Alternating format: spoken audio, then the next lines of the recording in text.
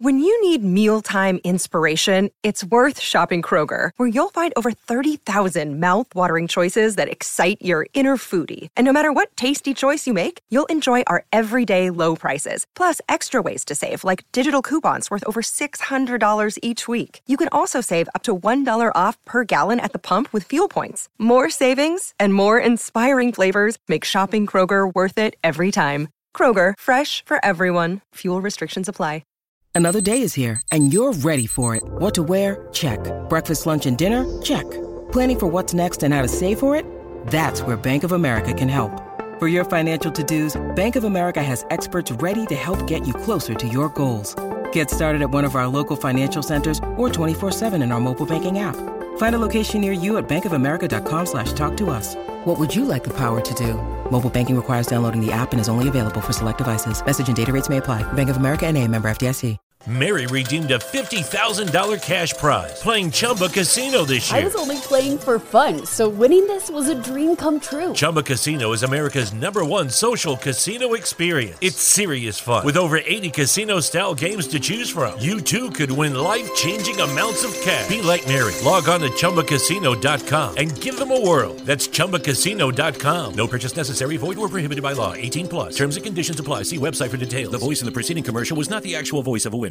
It's never been easier to communicate with people, but it's never been harder to know which platform you're supposed to communicate on. Here's a simpler solution. With call, meet, and message all in one app, RingCentral makes communication easy.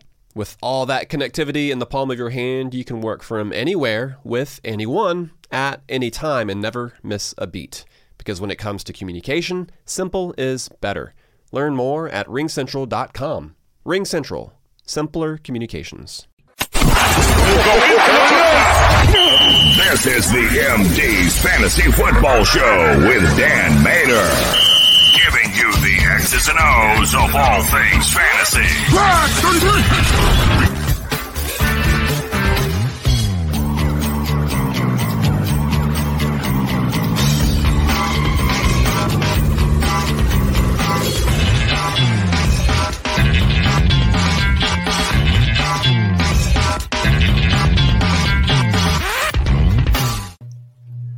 And welcome back, MD Nation, to the show. You are listening and or watching the MD's Fantasy Football Show, streaming to you live on social media at MDFF Show.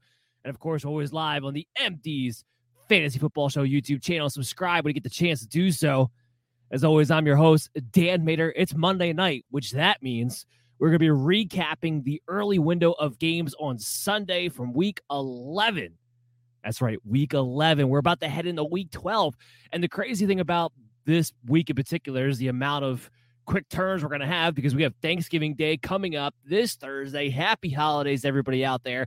We're going to see you a few more times before that.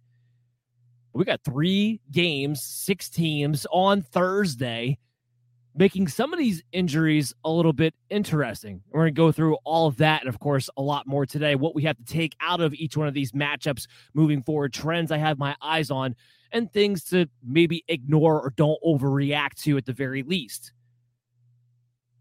Always check us out after the show on your favorite pod streaming app. We're available to you on iHeart, Google Play, Stitcher, Spotify, iTunes, especially with Thanksgiving Day, Thanksgiving week, a lot of traveling going on. What better way to pass the time than to get ready for your fantasy football teams with the MD's Fantasy Football Show? I know I would always greatly appreciate it. And by the way, because a lot of shows out there are going to be altering their schedules for this week with the holiday, I am not. I'm here tonight. I'm going to be here Tuesday morning like I always am with the primetime recaps and the waiver wire report. We'll be back Wednesday night with the Thanksgiving Day preview and the early slate of Week 12. I'll be there with Chris Dowhauer. We're also going to have Chaz Flaherty come on that show. Usually doesn't come on with us on Wednesday nights. It's usually on Friday nights, but I wanted him to come on because I want to get us an exclusive expert to bet with on Thanksgiving Day. Because what's better than kicking back, opening up your pants, eating some more turkey, and winning some money while you're at it? Hey, it's a holiday. You're not working, but you can still win some money. And that's what we're going to try to do for you guys on Wednesday night. So I am going to have Chaz Flaherty come on for a little bit during the Wednesday night show. I will be back Thursday night, Thanksgiving night. I'm coming right back. I'm going to recap the Thanksgiving Day games and then go preview the late slate of Week 12. And then Friday's our normal show. Friday's going to be the MD's DFS contest. We did have a new winner that did beat the host from last week. We'll announce that winner on the show. And this week upcoming will be the last week for the November giveaway of a championship football on championshipfootballs.com. Or last week to become eligible for it. First week of December, we'll announce the winner then. But yeah, so we're going to have a full regular schedule for you guys. That's right. Holidays, no holidays. I'm going to make sure you guys have content on your holiday drives. Speaking of holidays, one of these teams are going to be playing on Thursday, and that's the Dallas Cowboys, Kansas City Chiefs. We'll dive right into that game. It was the game of the week. It was the game everybody was hoping for. It was the over-under at 56.5, and we were all sorely disappointed, as far as from a fantasy perspective anyway. Chiefs fans, you were happy. Dallas fans, you got to be scratching your heads. So let's dive in on the Dallas side of things real quick, because CeeDee Lamb picks up the concussion injury. Now, we thought for sure right away, there's no way he's going to get cleared from concussion protocol on a Thursday. And it's still a long shot. Let's be clear here. But Mike McCarthy at least did open up the window of hope today by saying CeeDee Lamb woke up today, was actually feeling quite well.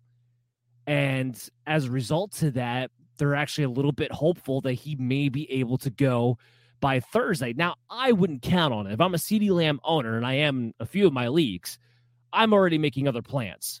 And I'll talk about some of those plans when we go over the waiver wire report in tomorrow morning's show. Make sure you tune back on social media at BillyFMDFF Show, and, of course, on the YouTube channel or your favorite pod streaming app after the show. But I'm going to have other plans besides CeeDee Lamb. So just kind of keep that in mind. Now, without CeeDee Lamb, you would suspect that, no Cooper, no Lamb. Well, Michael Gallup must have been the number one receiver. And he was from a target standpoint. He had 10 targets in this game. You like to see that. It only turned into 5 receptions for 44 yards. Dalton Schultz was actually the leading receiver as far as catches and yards go. He had 6 catches, 53 yards on 8 targets. Also not surprising. When you had the other 2 receivers down, Dalton Schultz is going to be heavily involved at that point. Look, the big problem for Dallas's offense, well, really it was 2 things. Dak being very inaccurate. He was under pressure a lot that day. And as a result of that, he kind of got happy feet. Never really settled down. Didn't really get his fundamentals, didn't get his footwork right. And a lot of balls were sailing on him, wildly inaccurate. And that's a big reason why the Dallas Cowboy offense struggled. But the reason why Dak was under so much pressure and getting sacked so much and getting to that point was because Tyron Smith did not play. Tyron Smith is actually expected to be back on Thanksgiving. That's the good news as far as your Dallas output when you're talking about Dak this week, Michael Gallup, Dalton Schultz, Ezekiel Elliott, Tony Pollard, all guys that are going to pretty much be must plays. And we'll get to Tony Pollard and Ezekiel Elliott in a second. It's amazing what a Pro Bowl left tackle can just do for an offense, how much he can have an impact on this game. Dak is a different quarterback when Smith is playing left tackle. So I think Thanksgiving Day, there's a really good chance here. You're going to see Dak bounce back just like he did last week. Remember, 2 weeks ago, he had a dud of a game coming off the calf injury. And then last week, he had a great game. But then against the Chiefs here yesterday, not so much. I expect them to bounce back this upcoming week. I believe they play Washington off the top of my head on Thanksgiving Day. I think they'll bounce back in a big way then. For now, though, you were hurt by this game. Only 216 yards, didn't have a passing touchdown, had 2 picks. Abysmal, I know, but I'm playing him next week. And that's why I wanted to make sure I made that very, very clear. With Tyron Smith being back, it should be a different quarterback in Dak. It should be a different offense in Dallas. So I'm excited about Michael Gallup moving forward, obviously, with the target share. And even if CeeDee Lamb's back with no Amari Cooper, he's still going to be the second targeted guy. And because Cooper's out of the equation, Dalton Schultz can continue to be at least the third most targeted pass catcher, if not the second guy, depending upon who's healthy and who's not. So Dalton Schultz is going to probably be a top 10 play heading in next week as well. We'll talk about more of that when we get into the preview show. But my point is, don't overreact to the Dallas guys you've been leaning on, including the running backs, by the way. Now, I know to the eye test last night, Ezekiel Elliott was just looked not himself and looked half of what Tony Pollard did. Tony Pollard's a very highly explosive player. He's not the big-bodied guy that Zeke is.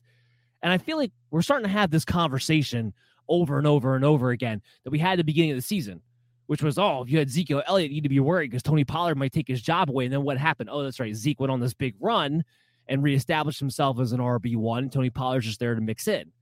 Well, guess what? Zeke's not healthy right now. That knee's banged up, and he's trying to force his way through. And as long as he's out there, you have to play him in your lineups. But Tony Pollard will creep back into that flex territory because he'll just be a little bit more involved as far as the touches are concerned. Now, in this game, Zeke went for 9 carries. Pollard went for 7. Again, game script here. Dallas, A, didn't have the ball very much on offense, but B, when they did, they weren't trying to run it. They didn't really try to establish the run like the way they should have. Pollard, of course, was the better runner on the day. His 7 carries went for 50 yards, while Ezekiel Elliott had 9 carries for 32 yards. What you get encouraged by is that even with the banged-up knee, Zeke still played double the amount of snaps that Tony Pollard did and walked away with 6 receptions for 36 yards on 6 targets. He was still the lead pass catcher despite all that. Tony Pollard only had 2 catches for 20 yards and 2 targets. So look, will Pollard be on my desperate flex radar next week? Probably. But you play Zeke, and I'm not worried about Pollard limiting Zeke. The only thing I'm worried about limiting Zeke right now, exactly where is that knee injury at? That's what I'm worried about limiting Zeke. But otherwise, you play him. You don't worry about him. I'm not really worried about Dallas players in general here. We'll see exactly who's healthy moving forward. Flip things over to the side of the Chiefs side of the ball. So everybody's asking the question today, okay, what happened?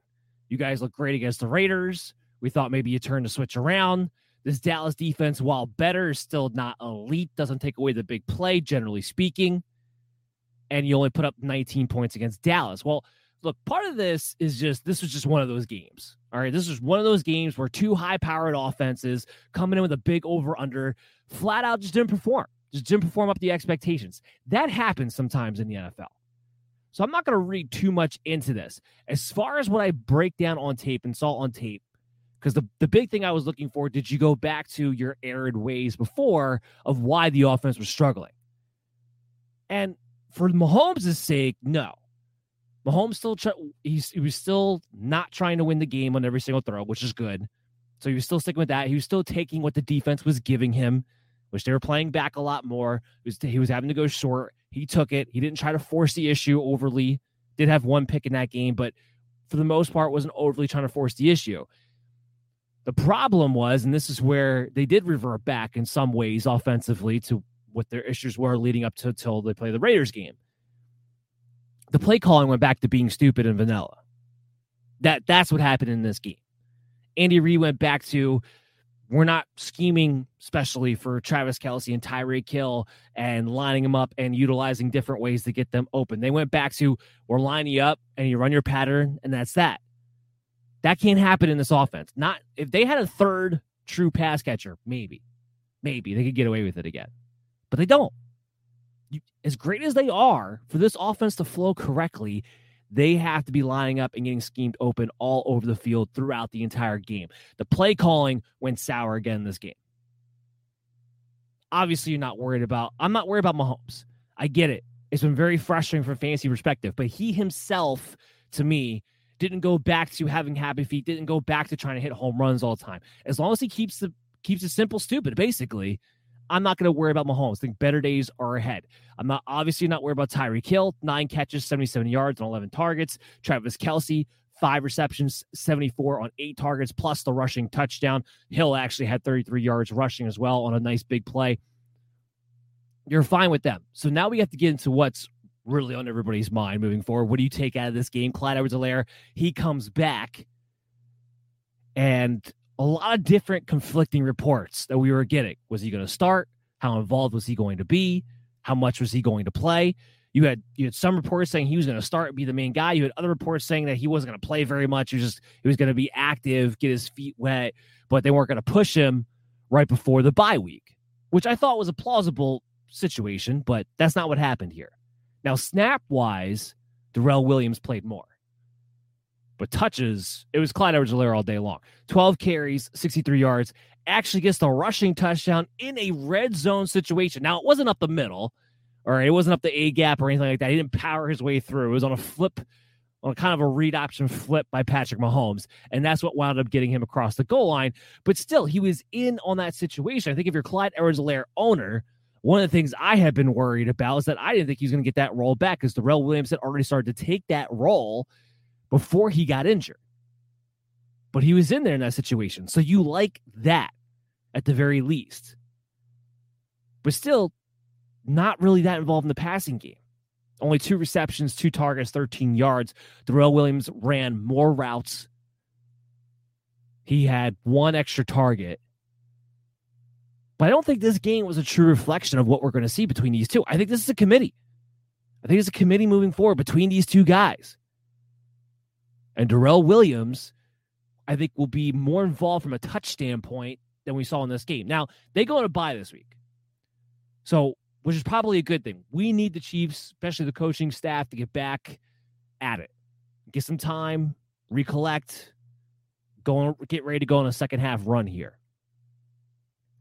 But ultimately, you're sticking to your guns and your guys. You're just hoping the play calling gets better. That's it. That's all. So let's move on. Let's talk about Arizona, Seattle here. And we gotta start on the bad side here. We got to start on the Seattle Seahawks side because this thing's getting atrocious. How in the world, in a game in which you were trailing the entire game, at no point were you ahead or even, how in the world does Russell Wilson in that situation only throw the ball for 26 times? You can make all the excuses you want. Arizona dominated time of possession. That's fine. This just goes back to Seattle has to get more up-tempo. You cannot stay at this pathetic pace. This team needs a spark. This offense especially needs a spark.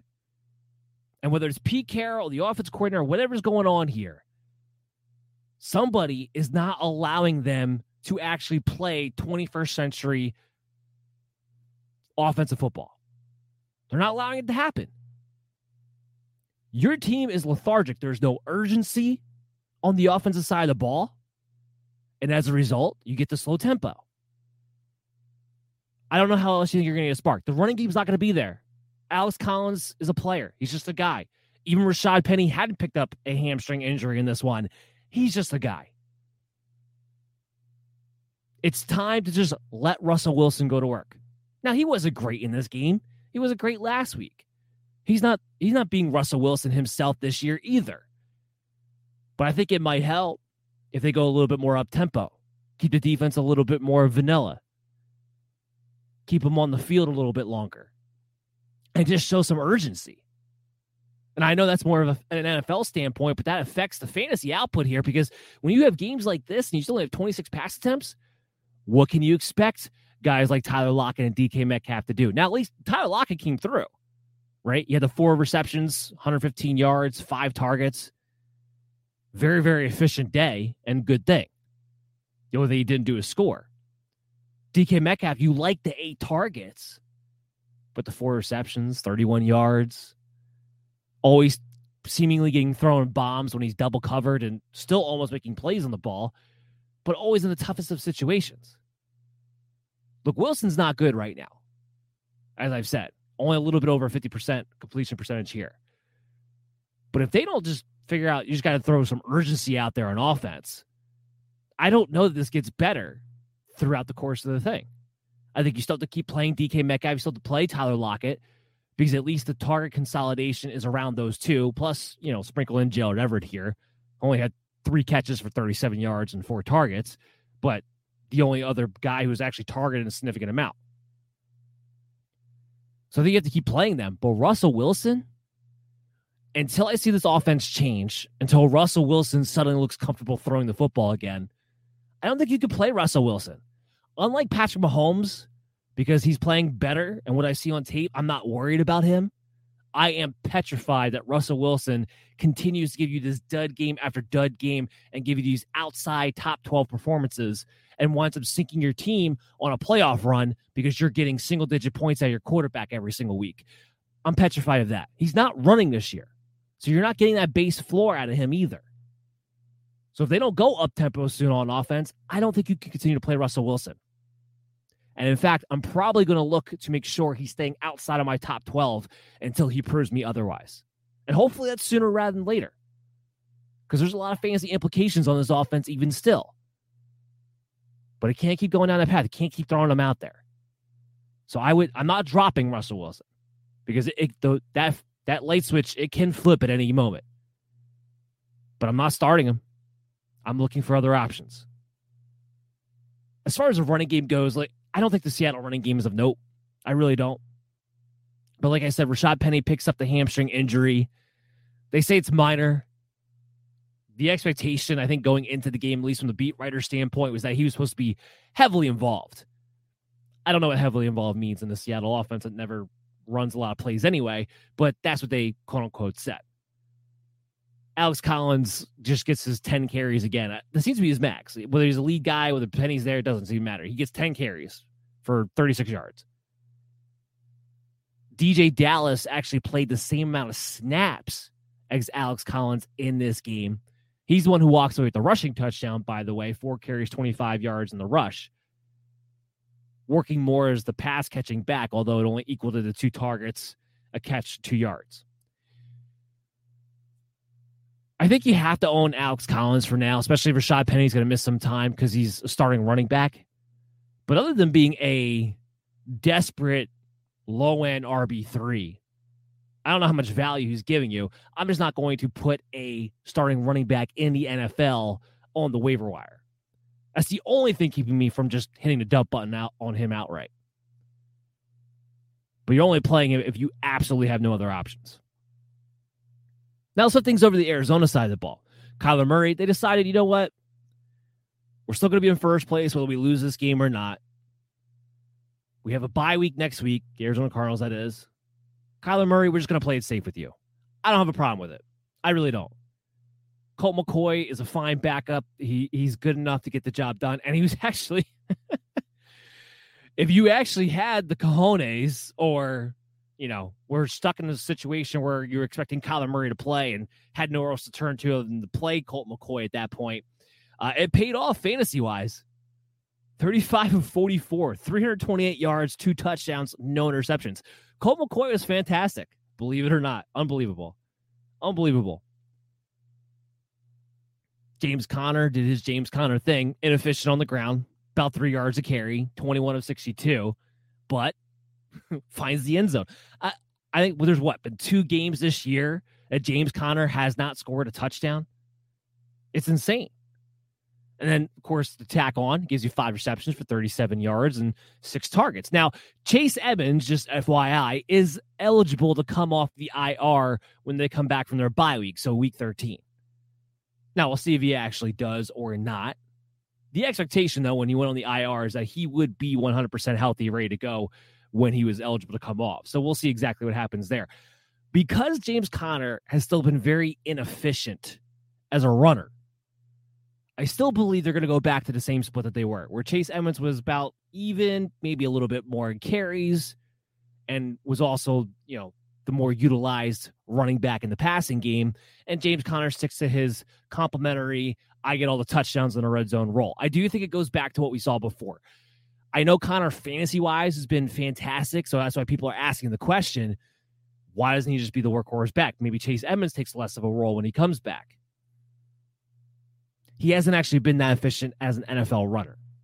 And that's what I think holds him back from actually just becoming the workhorse guy. And I think the Arizona Cardinals generally want to come out of that bye week hitting on all cylinders, going that second half stretch. They're still in a dogfight with the Green Bay Packers to get that number 1 seed.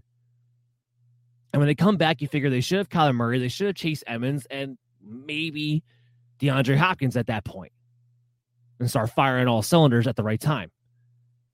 So I think there's a real chance that winds up happening. If you have Chase Edmonds, keep holding him.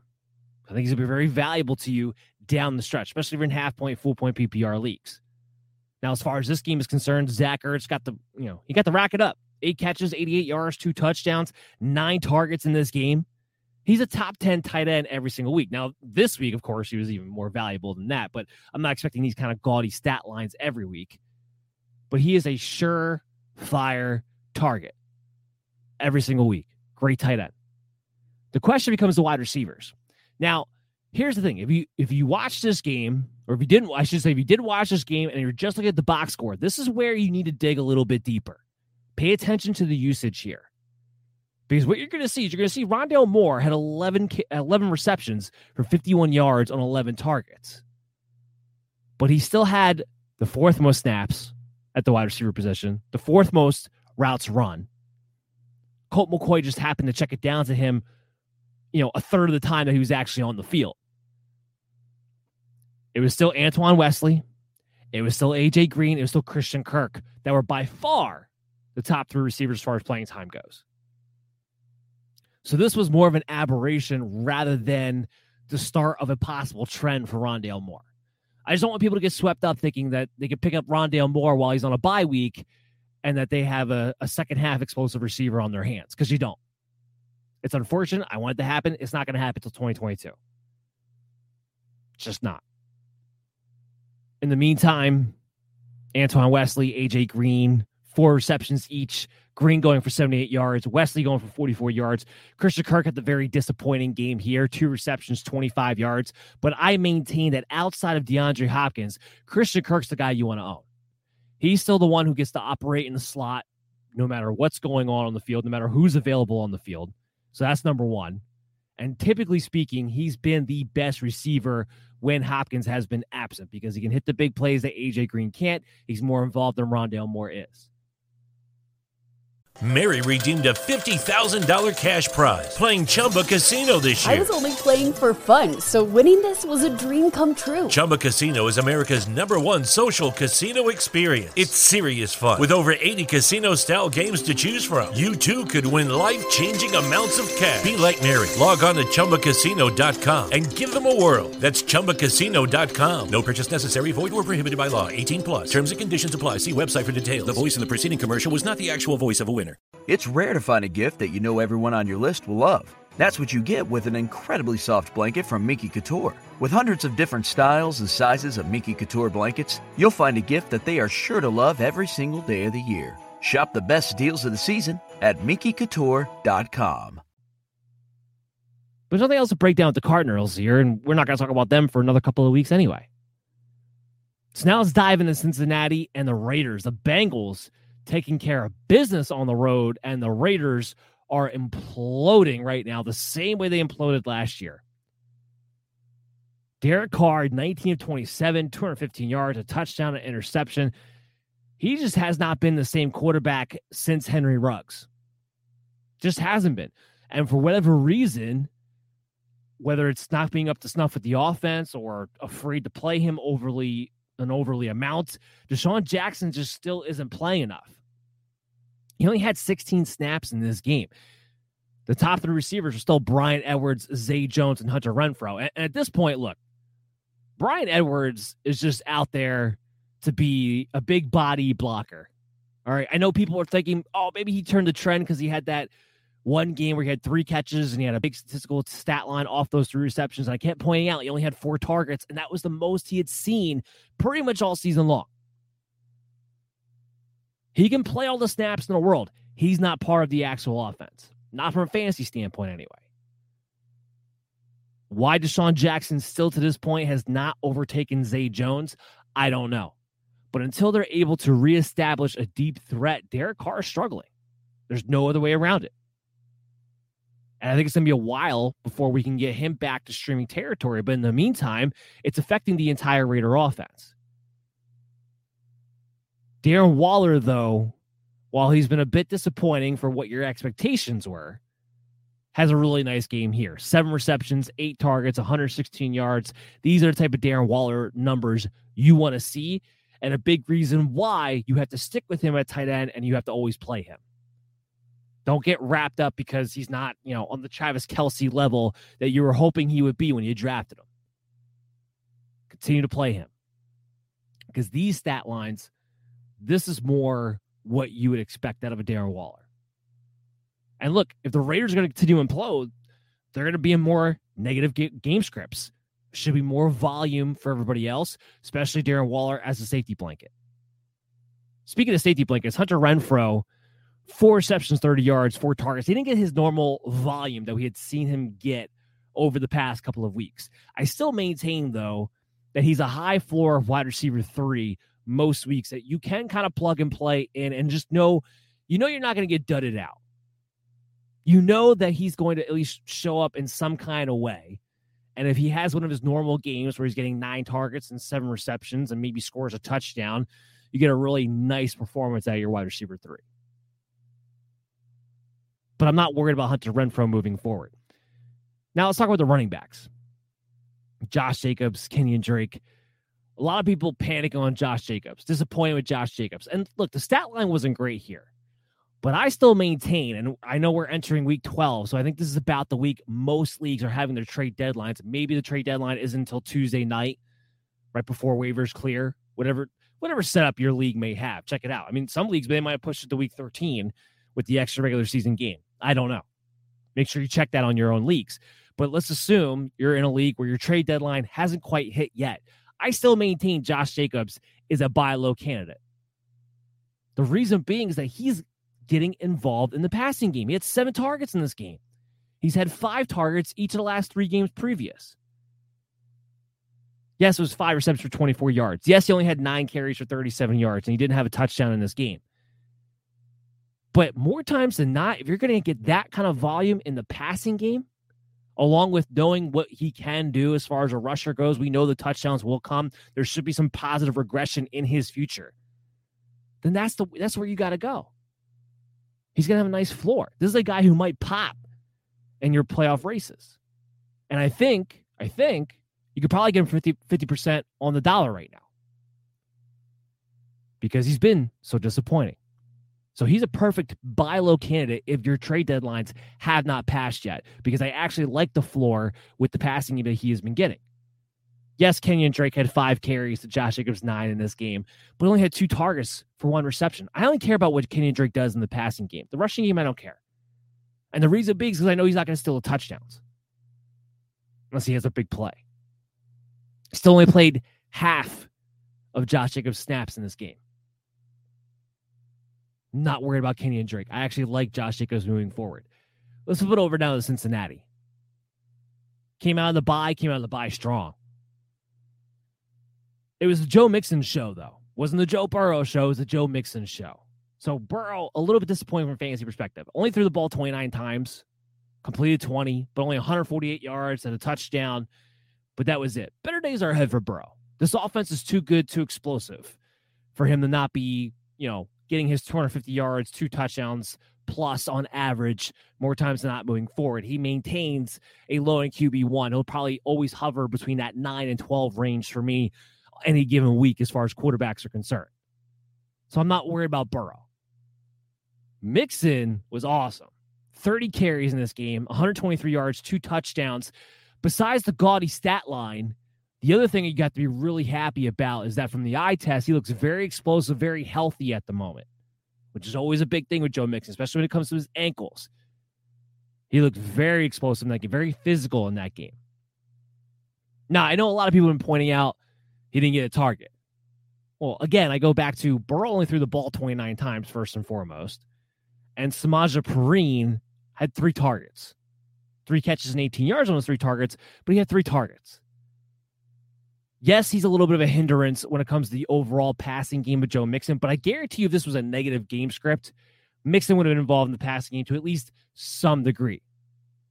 So I don't know why people are getting too bent out of shape like Joe Mixon's going to be game script dependent, because he's not. He's not. He's an RB1. Don't overthink it. He had 53 snaps to Samaje Perine's 11. He's always the lead guy. Ja'Marr Chase finds a way to get in the end zone. 3 catches, 32 yards, a touchdown, 6 targets. If that's a floor, you got to love it. Tyler Boyd was actually pretty heavily involved this week. 8 targets, 6 receptions, 49 yards. I think that's actually the first time he's been the lead targeted receiver when Ja'Marr Chase and T. Higgins are both on the field. I think that's the first time that's happened, which is why I still don't care about him fantasy-wise. Just doesn't move the needle at all, one direction or another. Is he worth owning because of the offense? Maybe. But at no point am I going to want to play this guy in typical 12-man leagues. The guy that was disappointing was T. Higgins. Now, I wasn't the only one, but I was also hyping up T. Higgins as a guy that this week, coming off the bye, made a lot of sense for a breakout week. In fact, I put him on my DFS team. He was getting all these targets, 7 to 8 targets every single game. We know he has the big play capability. It just made sense that it was coming. Now, we're expecting the game script that this game wound up being, and that's part of it. But still, 2 catches, 15 yards on 3 targets. That's not the performance that you're looking for coming out the jump. It's just not. Better days are ahead, though. T. Higgins maintains a wide receiver 3 with upside potential. This doesn't change that. Again, the Bengals will be in more neutral game scripts moving forward. They got a tough schedule coming up, but I don't really mind that from a fantasy standpoint because that means more volume. Let's talk about the Dolphins and the Jets. Let's get into this matchup. This divisional, crappy rival matchup. Dolphins take care of business, 24-17. We expected them to win. I do believe the Jets covered the line, though. Now, on the Dolphins side of things, let's talk about Myles Gaskin. 23 carries, 89 yards. He's been under that 4 yards a carry mark lately. Unlike him. I mean, this is a guy who's like, he always finds a way to get 5 yards a carry. That's not happening as of late. But you got to love the volume. You got to love the volume. And you got to love what they did in this game. It was Patrick Lard, and they brought Duke Johnson off the practice squad. Savant Ahmed was essentially a healthy inactive. Now, I know Malcolm Brown, I believe, can be eligible to return next week. We'll see if that actually happens or not. Because they seem like they are at least now comfortable with the idea of handing off this volume to a Myles Gaskin. At least comfortable with it. Maybe not great, but comfortable with it. So in Gaskin's case here, he becomes a low-end RB2 because he's got the safe floor because he's getting all this volume. Now, where you're a little bit disappointed at, he's not getting involved in the passing game. Patrick Lard was out there a lot, especially for blocking purposes. Duke Johnson got a little bit involved. Not a lot, but that might tick up. And one of Gaskin's best traits, of course, the receiving game. Now, I know in this game he had the receiving touchdown, but outside of that, it's 3 catches, 7 yards. Leaves a little bit to be desired. But you'll take the overall volume any day of the week. And if he's going to get this kind of volume, when you have these kind of matchups, you know you can lock in Myles Gaskin as an RB2. So finally trending in the right direction when it comes to the running back situation. Tua was okay in this game. He still looks a little uncomfortable throwing that ball. He still looks like he's not quite 100% with the finger. But he put together an efficient day. 27-33, 273 yards, 2 touchdowns, and an interception. Your usual suspects were involved. Jalen Waddle, 8 catches, 65 yards. Mike Gesicki, 6 targets, 5 catches, 50 yards. And with these guys, it's going to continue to happen this way. They'll always be the lead targeted guys. But Devontae Parker is on his way back. So is Will Fuller, from what we're hearing. But I'm a little bit more on Devontae Parker. What does that mean?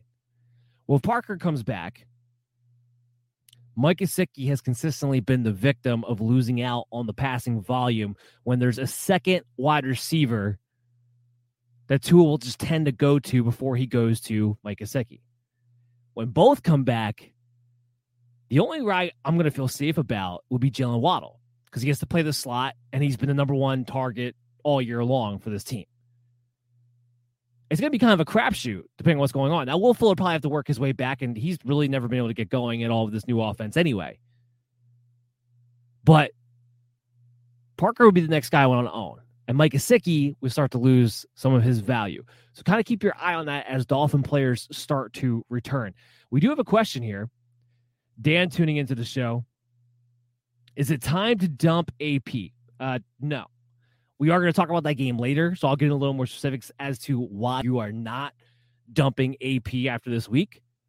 Because although the stat line, of course, wasn't good, there is a trend there that is promising and heading in the right direction. So we'll get into that a little bit later in the show. Mary redeemed a $50,000 cash prize playing Chumba Casino this year. I was only playing for fun, so winning this was a dream come true. Chumba Casino is America's #1 social casino experience. It's serious fun. With over 80 casino-style games to choose from, you too could win life-changing amounts of cash. Be like Mary. Log on to ChumbaCasino.com and give them a whirl. That's ChumbaCasino.com. No purchase necessary. Void or prohibited by law. 18+. Terms and conditions apply. See website for details. The voice in the preceding commercial was not the actual voice of a winner. It's rare to find a gift that you know everyone on your list will love. That's what you get with an incredibly soft blanket from Miki Couture. With hundreds of different styles and sizes of Miki Couture blankets, you'll find a gift that they are sure to love every single day of the year. Shop the best deals of the season at MikiCouture.com. Some of the Jets side of the ball. We got to talk about the emergence of Elijah Moore. Now, I wasn't big on Elijah Moore. I hadn't put him on my waiver wire report yet the past couple of weeks, even though he had touchdowns last couple of weeks in a row.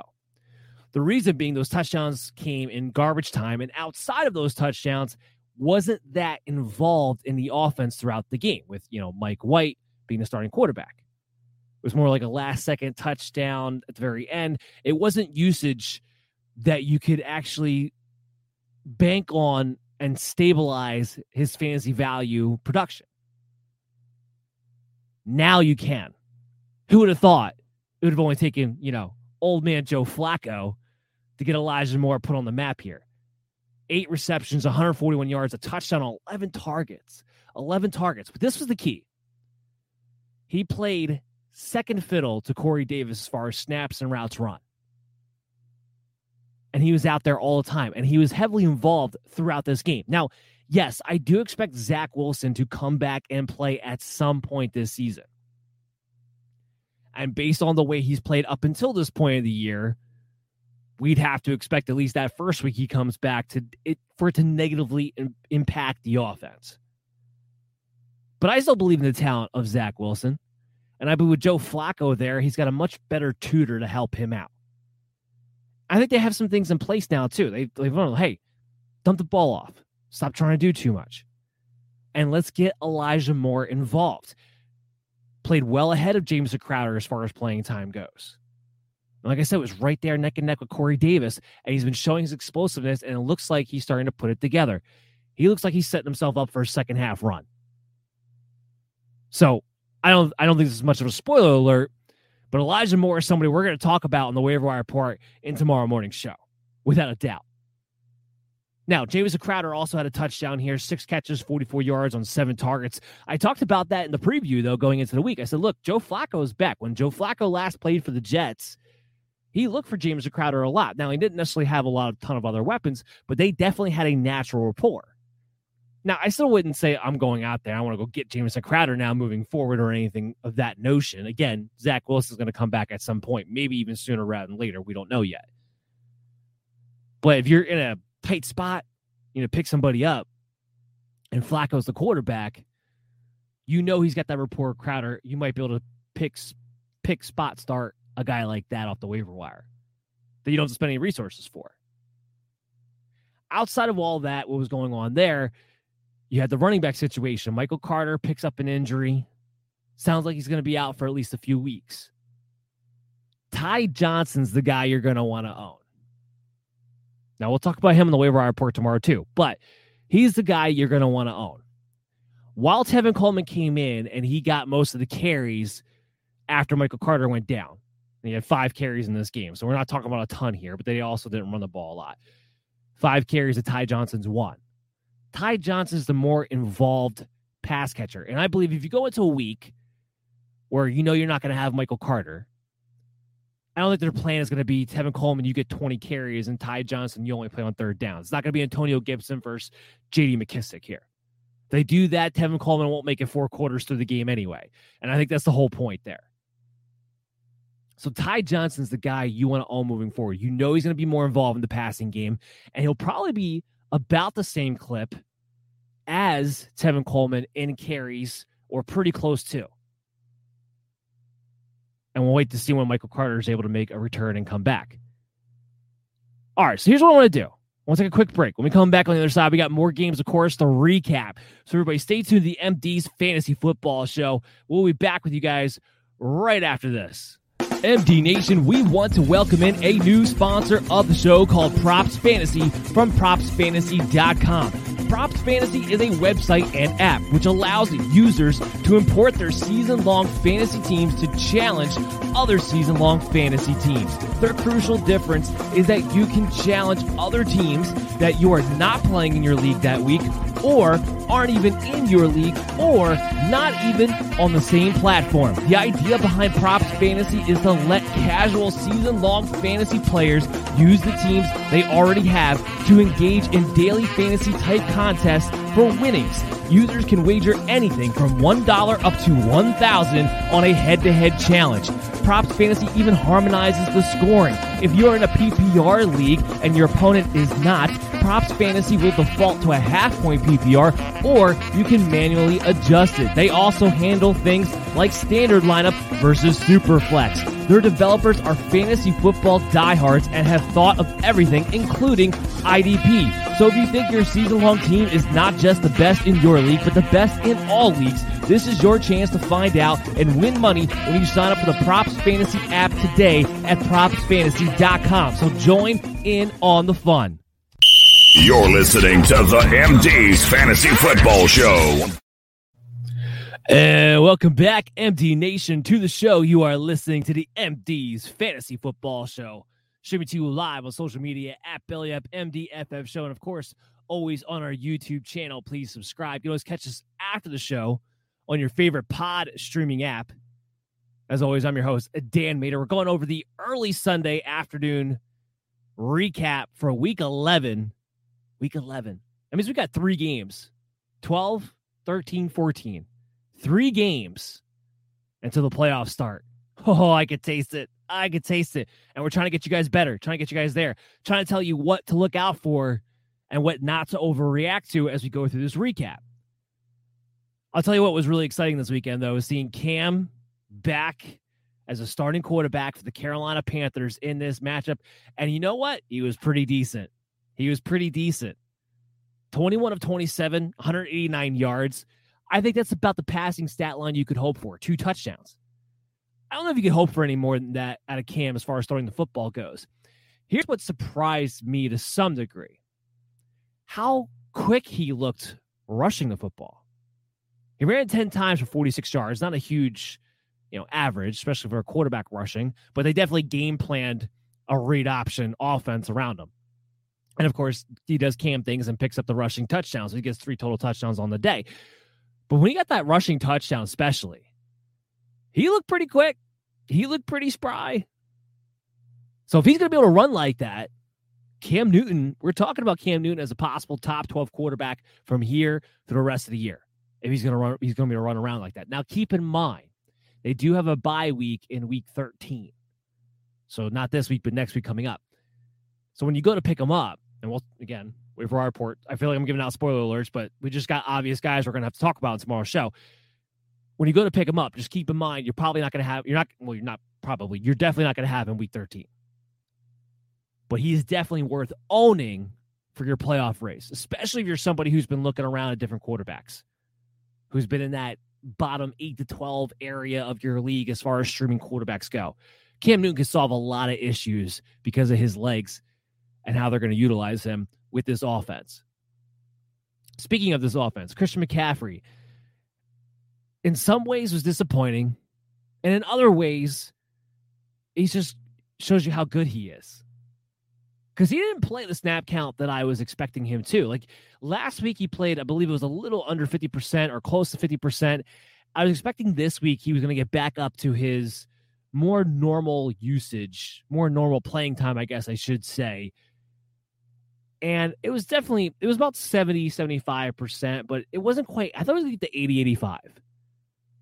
Those are the 80-85 because with Cam in and of himself kind of acts as an extra running back who gives a little bit of a break to Christian McCaffrey. Like I said, Cam ran 10 times, which is the amount of carries Christian McCaffrey got.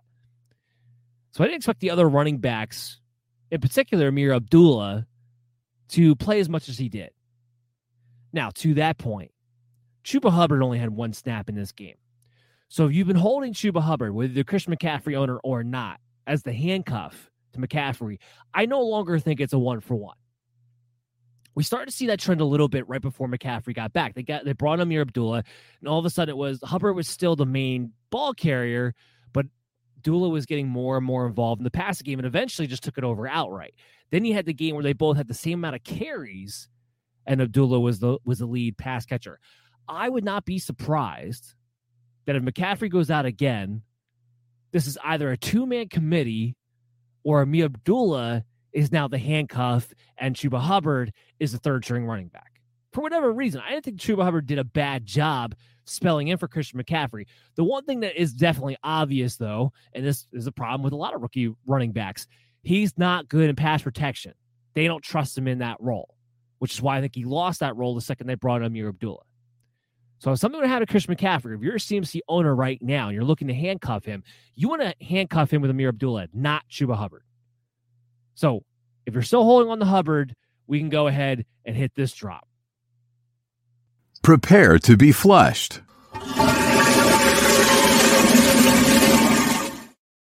Go ahead. There's no reason to own him anymore. None whatsoever. Now, DJ Moore. DJ Moore gets into the end zone. And this is what I talked about. I said, look, Cam is good enough to stabilize DJ Moore, to stop the downfall, the spiral that he was on from a fantasy perspective.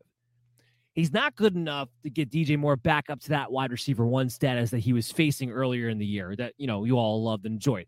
He's not good enough to get him there, but he can Jacoby Myers him. He can give him one hell of a floor because DJ Moore is more explosive than Jacoby Myers is. He can find the end zone more often than Jacoby Myers can. He could be more of a mid-level to high-end wide receiver too, and Cam can allow him to just stabilize his fantasy value to where the point you can play him and not feel like you might get dudded out and completely screwed over by him at some point. That's the good news from that front. 5 catches, 50 yards, picked up the touchdown, 7 targets in this game. It's always going to be Christian McCaffrey first, who, by the way, I didn't mention his receiving stat line. 7 catches on 8 targets, 60 yards, and he had the really nice receiving touchdown, really nice throw there by Cam on that one. So McCaffrey's going to be fine. DJ Moore, I think, is going to be fine. Robbie Anderson, and I warned you guys all this, is still irrelevant. Okay, everybody's talking about well, he got the touchdown, and him and Cam were talking in the press conference. Maybe there's a rapport there. 5 catches, 30 yards on 6 targets. There's not going to be a lot of upside here with the pass catchers. Just trying to explain that to you guys. Not going to be a lot of upside. You're hoping for the floor. The floor goes to DJ Moore and Christian McCaffrey. Nobody else. Those are the only 3 Panthers you want to have. Let's flip things over to the Washington side of the ball. Mary redeemed a $50,000 cash prize playing Chumba Casino this year. I was only playing for fun, so winning this was a dream come true. Chumba Casino is America's #1 social casino experience. It's serious fun. With over 80 casino-style games to choose from, you too could win life-changing amounts of cash. Be like Mary. Log on to ChumbaCasino.com and give them a whirl. That's ChumbaCasino.com. No purchase necessary. Void where prohibited by law. 18+. Terms and conditions apply. See website for details. The voice in the preceding commercial was not the actual voice of a winner. When Shopify says you can sell anywhere, they mean it. Woo, hold up. Just got a new sale. Order fulfilled and shipped. Inventory level's good. Whoa, Shopify doesn't mind if you're at sea level. Or on top of the world. You can run and grow your business anywhere. Climbing mountains is never easy, but at least Shopify gives me all the tools I need for my business to hit new peaks. Whether you're selling carabiners or crop tops, start selling with Shopify today and join the platform simplifying commerce for millions of businesses worldwide. We've built the platform so you can keep climbing and grow your business to new heights. With Shopify, you really can sell to anyone, from anywhere. This is Possibility, powered by Shopify. Start selling online today. Sign up for a free trial at shopify.com/free22. Shopify.com/free22. Shopify.com/free22. Internet connection required. Not available on mountaintops or seafloors. Taylor Heineke didn't have to throw for a lot of yards, like 16 to 22, but had 3 passing touchdowns in this game, getting Terry McLaurin back to looking like Terry McLaurin in this matchup. 5 receptions, gets over 100 yards, gets a touchdown, 7 targets. The big difference was they actually made a plan coming out of the bye week to take shots down the field, something they hadn't done a lot of over the last month, which is why we saw Terry McLaurin's value kind of start to slip. He's a really great receiver. You can feature him in any kind of way that you want to, but his big time is when you can feature him in a way where you get to take a couple shots at him throughout the game. Had a nice 39-yarder in this one. But this is why McLaurin has to be a wide receiver too. The volume's typically there. He's too good a receiver to ever have in your bench to ever doubt having him in your lineup. And this is a tough matchup. So hopefully bigger things are to come, or at least more consistent things, I should say, are to come for Terry McLaurin here if they continue with this type of offense. Part of that is being able to take those shots off of play action. Now, I know Antonio Gibson had a fumble in this game, but physically running the football looked pretty good. Again, tough matchup against Carolina Panthers. Teams have not been able to run on them very successfully. 19 carries for 95 yards. 5 yards to carry in this game. You got to love that. J.D. McKissick was involved. He had 7 carries, 46 yards on the ground. He was actually more efficient on the ground than he normally is. 1 catch, 4 yards, 2 targets. He had a lot more routes run. We know what the deal is, okay? We know McKissick's going to be more involved on negative game scripts, 2-minute drills, 3rd and longs. That's just his role. Antonio Gibson's not going to become that guy we want him to be. But at least now, if he's healthy, he can be an effective runner. Now, I know in this game he got 95 yards. He didn't quite get the touchdown. He didn't quite get 100 yards. But 95 yards, I'll take that floor against the Carolina Panthers team because it only really gets easier after that. The only other note to really make about Washington is that they need a second pass catcher to emerge. That might happen if one of the tight ends are able to get back. We'll keep our eye on that throughout the week. Let's move on, though. Let's talk about the Jacksonville Jaguars, the San Francisco 49ers. 49ers on a roll here. They beat the Rams 31-10. Now they beat Jacksonville and Jacksonville 30-10. 49ers, by the way, have one of the easiest schedules the rest of the season. So when you're looking at guys like Debo, he's going to be a league winner. Ayuk could be a sneaky league winner. George Kittle's going to be fantastic. Whoever the healthy running back is, more times than not will be great. We'll talk about Jeff Wilson here. Is a little bit disappointing, but we'll talk about him in a second. But the other key part is Jimmy Garoppolo. Jimmy Garoppolo might be a real sneaky stream the entire second half of the season. Now, didn't light it up in any capacity in this game from a fantasy standpoint. Only 176 yards, had the 2 passing touchdowns. Didn't have to, obviously, knowing how this game went. But they got a really nice schedule the rest of the way. But the 49ers are going to be very pivotal for fantasy football championship runs. So kind of keep that in mind. Hold on to guys like Jeff Wilson Jr., who are going to be utilized if Elijah Mitchell misses time. Remember, even when Elijah Mitchell gets over this finger issue, then he's going to be somebody who's been dealing with injuries all throughout the year. I got another comment from Dan here asking me about Coleman, who I talked about a little bit a while ago. Dan, just to keep you up to date, no, Ty Johnson's worth the pickup, not Tevin Coleman. He's been inefficient too long. He gets hurt too easily. Ty Johnson's the pass catcher and will probably get at least 45% of the carries as well. All right, so getting back to San Francisco 49ers. Jeff Wilson was disappointing in this game, although Jimmy Garoppolo should have hit him in the end zone, without a doubt. So he would have had a much better fantasy day had he been able to get that touchdown reception that he should have been able to have. But 19 carries, 50 yards. Yeah, you want more than that against Jacksonville. However, you hold on to him because what it showed you, he's the lead back. Now, I know you're going to look at the box score and you say, hey, Trey Sermon, he had 10 carries in this game. Most of that came in mop-up duty at the end of the fourth quarter and just trying to run out the clock, and when Jeff Wilson needed a breather here or there. He wasn't actually there to be in a committee with Jeff Wilson. So that just lets you know, if Elijah Mitchell's out, Jeff Wilson's the lead guy, kind of like what we saw last year. When Raheem Mostert was out, Jeff Wilson took over, meaning that more times than not, especially in these nice matchups, he could be an RB2. Here's what was interesting with the 49ers receiving group. Deebo Samuel only had 1 catch for 15 yards on 2 targets and played less snaps and ran less routes than Brandon Ayuk, who had a very nice day. 7 catches, 85 yards, and a touchdown on 7 targets.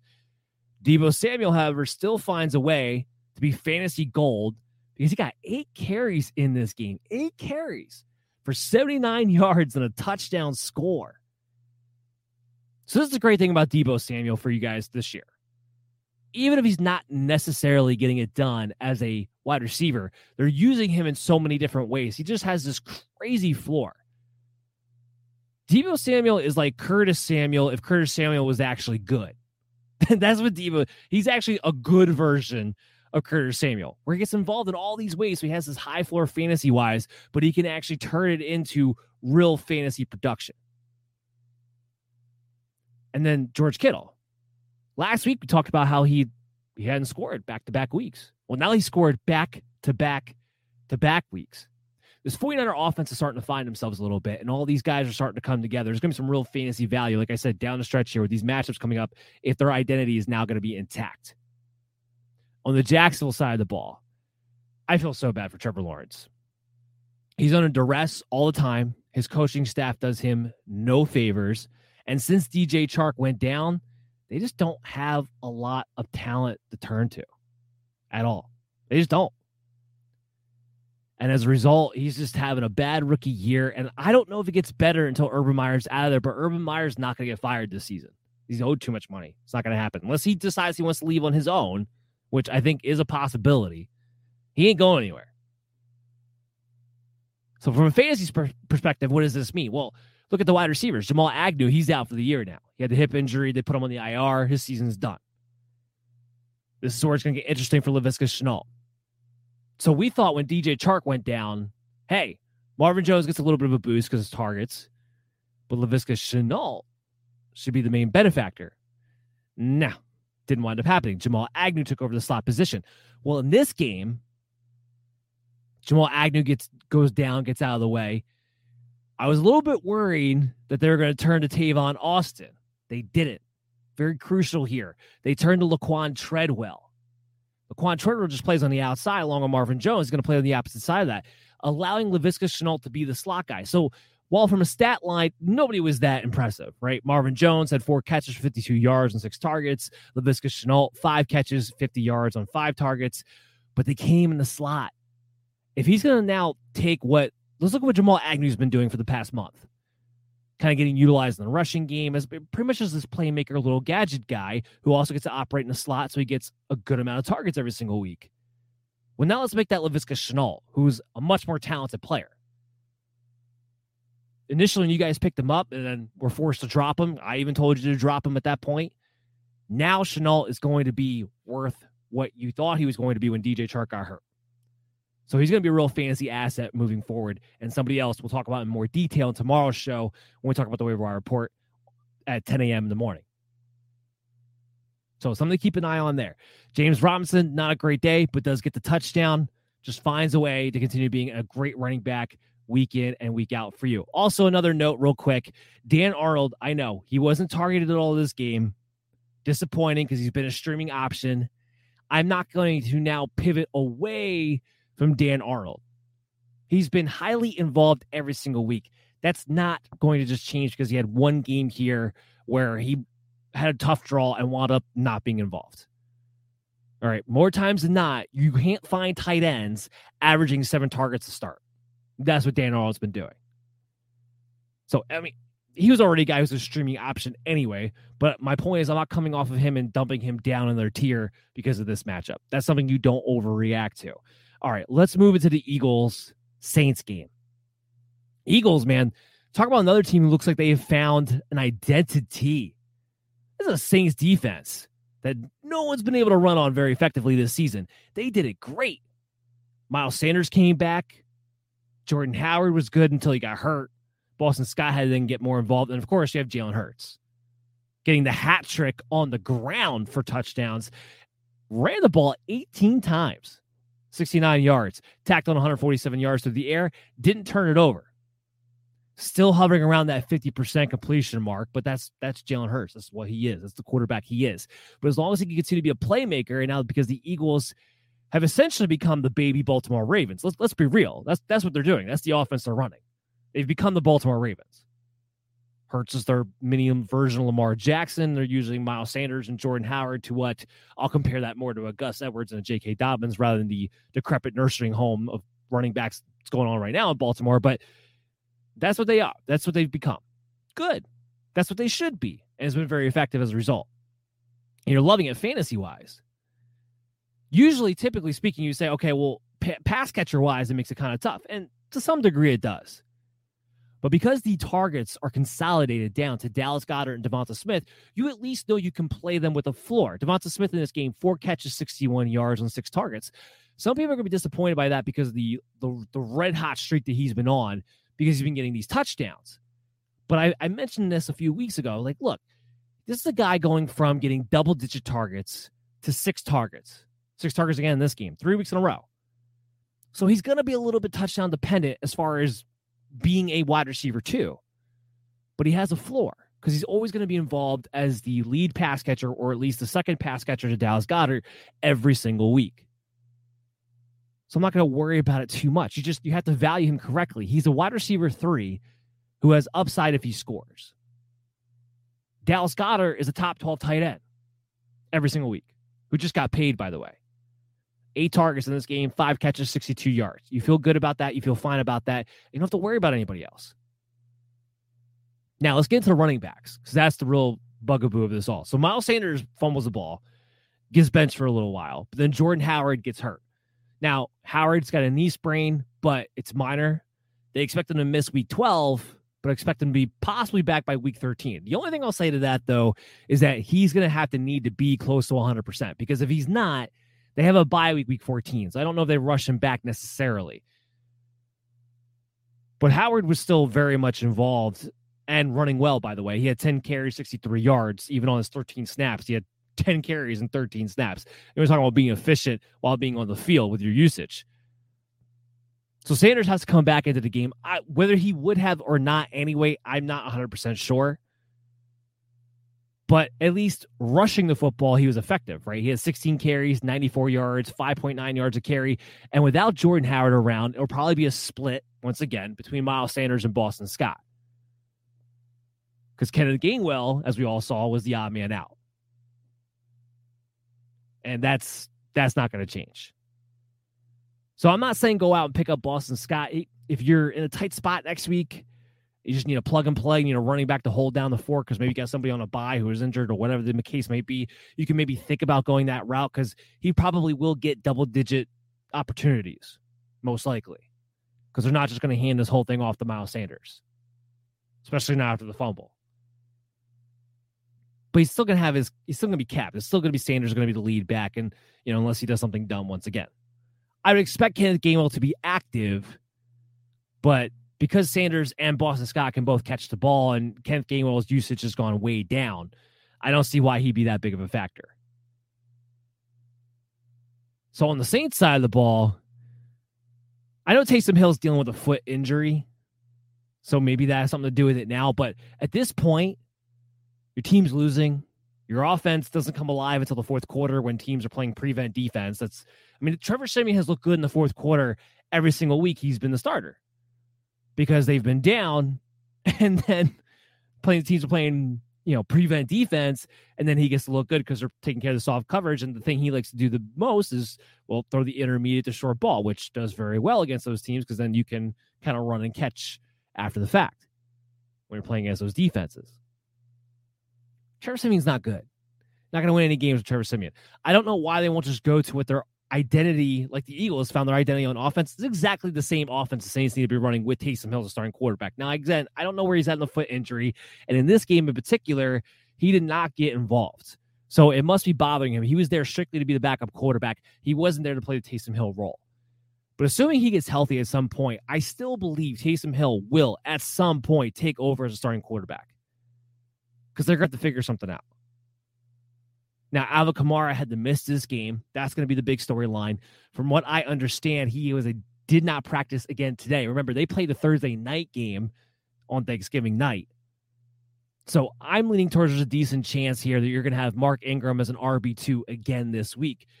Because while they didn't just come out and right out say it, he went from being practiced in a limited capacity on Wednesday, Alvin Kamara that is, did not practice Thursday, did not practice Friday. There was a setback there. And I don't think he's going to make it on a quick turnaround on Thursday night game. So I would expect Mark Ingram to assume his starting role. And he is getting a workhorse level workload. 16 carries, 88 yards. But the kicker being 6 catches, 25 yards on 8 targets. He's been very involved in the passing game the past 2 weeks. And this is with Tony Jones Jr. back in the lineup too. He was activated, by the way. So as long as that wants to be the case, maybe he doesn't have the hugest ceiling in the world. He's not going to break one or anything like that, but he can score touchdowns, and he's getting a huge workload right now. And the Saints have to turn to him because they just don't have the wide receivers to go to.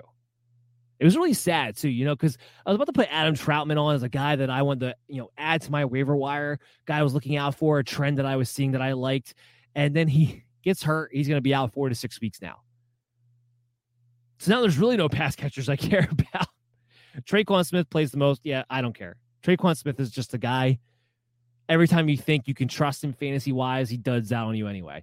I don't want to touch pass catchers. I'll play Mark Ingram. Wake me when Taysom Hill's the starter. Wake me when Alvin Kamara comes back. Outside of that, fantasy-wise, the Saints are dead to me. Dead to me. All right, here's what I want to do. Let's take another quick break. When we come back on the other side, we got a few more games. We're going to finish off the show with our last few matchups to recap as we try to move forward and make sense of it all here on the MD's Fantasy Football Show. So stay tuned after this, and we'll be back right after a word from our sponsor here. Maybe. Possibly. Here we go. This holiday season, I'm giving thanks to our friends at Manscaped. Do I tell my extended family that I have the Performance Package 4.0 from the global leaders in below-the-waist grooming? Not to mention, it includes their Lawnmower 4.0 trimmer to tame my bush and score brownie points with the in-laws. Every in-law's dream. Gift your Manscaped or the man in your life who needs it. Join the 4 million men worldwide who trust Manscaped with 20% off and free shipping with the promo code BELLYUPFANTASY by going to manscaped.com. Think your holiday spread is good? It's time to give thanks to the Manscaped Performance Package 4.0, or as I like to call it, the perfect package for your package. Inside, you'll find their Lawnmower 4.0 trimmer, Weed Whacker ear and hair nose trimmer, Crop Preserver ball deodorant, Crop Reviver toner, Performance boxer briefs, and a travel bag to hold all your goodies. Think of it as a cornucopia for your balls. That's 20% off and free shipping when you use the promo code BELLYUPFANTASY at Manscaped.com. Be thankful this holiday season for the best gift of all from Manscaped. Your balls will thank you. You're listening to the MD's Fantasy Football Show. And welcome back, MD Nation, to the show. You are listening and or watching the MD's Fantasy Football Show, streaming to you live on social media at BellyUpMDFF Show. And, of course, subscribe to the MD's Fantasy Football Show YouTube channel. You can always check us out after the episode on your favorite pod streaming app. As always, I'm your host, Dan Mader. We're going over our Week 11 early Sunday afternoon recaps today, trying to make sense of it all, pick out the trends, what we see moving forward, and also making sure we don't overreact to everything that we come across. There's not a lot to overreact to, though, when it comes to Detroit Lions and the Cleveland Browns here. 13-10. The Browns, I guess, get the job done. If you're a Browns fan, though, you can't feel good about yourself. You got blown out last week. You can barely beat the winless Detroit Lions in this matchup. Baker Mayfield continues to look like crap. I don't know why they won't just bench him for a week and let him get healthy. I don't get it. It doesn't make any sense to me. Right now, I do believe Case Keenum would actually be more effective moving this offense because he's actually healthy. Again, I'll go back to it. I've mentioned this before, but I'm not saying Case Keenum's a better quarterback than Baker Mayfield, although I don't think Baker Mayfield's a good quarterback, but he is better than Case Keenum. He's too banged up right now. He's just laboring through it. Give him a week off. I know they got a bye week coming up, but I think Baker Mayfield really needs 2 weeks back-to-back. They would do themselves a huge favor if they just gave Baker Mayfield off this week, get the bye week, and then actually be refreshed coming back in week 14. But it doesn't look like that's what they're going to do. He was 15 of 29 this game. He had a touchdown. He had 2 interceptions. Looked absolutely awful. The passing game of the Browns continues to be awful. Jarvis Landry had 8 targets, 4 receptions, 26 yards. I mean, if you played him, he saved you because he had that rushing touchdown. It was a really nice play, by the way. It was a nice little fake play. It looked like he was going to throw the ball. He actually took off. By the way, that was actually the most explosive I have seen Jarvis Landry be. Now, I know he's still dealing with that knee issue, and he's trying to get through it. He actually looked decently, he actually looked like an athlete again on that run. I haven't seen Jarvis Landry look like an athlete in over a month. But it doesn't really matter if Baker Mayfield's going to continue to play this way, this banged up, and this offense is going to be this pathetic in the passing game. Austin Hooper, I guess I'll mention the fact that he had 4 receptions for 53 yards and 7 targets. I don't care. You care about one thing, Cleveland. That's the running game. Nick Chubb comes in, 22 carries, 130 yards, tacks on a touchdown in the receiving game, which was nice to see. 2 catches, 14 yards there. Not something you get to see very often. Dearness Johnson was only there to spell him, so I guess he was not winded from COVID-19 the way I was just, I wasn't overly concerned. I still have him as a top 5 running back going into this week, but being that after you hear comments from Aaron Rodgers, hear comments from Devontae Adams, he's a running back, you're a little bit worried about, what exactly was conditioning going to be like, and he was perfectly fine for this game. That's great news. What also could be great news for the Browns, maybe not Chubb fantasy owners, but for the Browns, it sounds like Kareem Hunt's expected to return to practice this week too. Now, of course, it doesn't mean he'll come back this week, and I tend to think since they have the bye next week, I don't see why they would bother to bring Kareem Hunt back this week. But we'll see exactly what happens moving forward. Even if that happens, I think we go back to you could play Chubb, you could play Kareem Hunt, you can start them both. Just look at this offense. They actually really need Kareem Hunt because this entire offense has to be run by the running backs. Otherwise, there is no offense. Same thing can be said for the Lions, quite frankly. DeAndre Swift was great on really minimal touches, had that great 57-yard touchdown run at the end of the game. He just finds a way to make a big play. Like DeAndre Swift, he's the type of guy from a fantasy standpoint, you don't want to watch him the first 3 quarters. He's going to be in the single digits. It's not going to look pretty. Detroit Lions are going to be scoring nothing.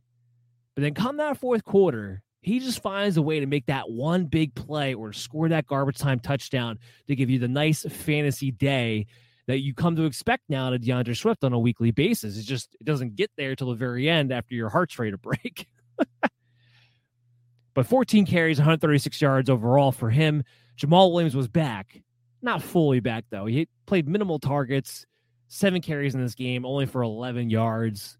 Super inefficient. Look, when it comes to Jamal Williams, his fantasy value is only that he is the handcuff to DeAndre Swift. That's it. That's his entire fantasy value.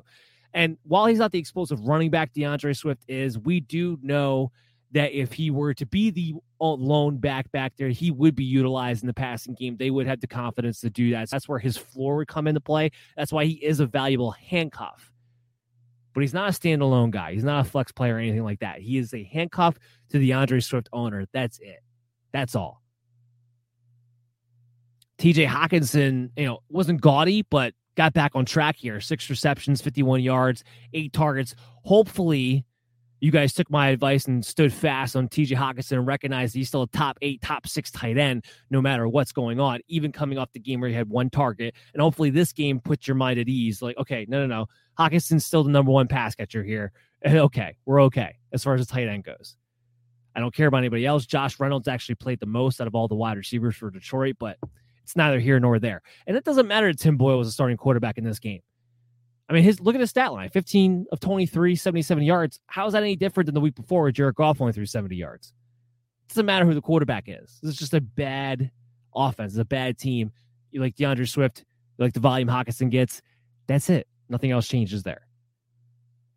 Now, this was a disappointing game, at least for Buffalo anyway. The Buffalo and the Colts matchup.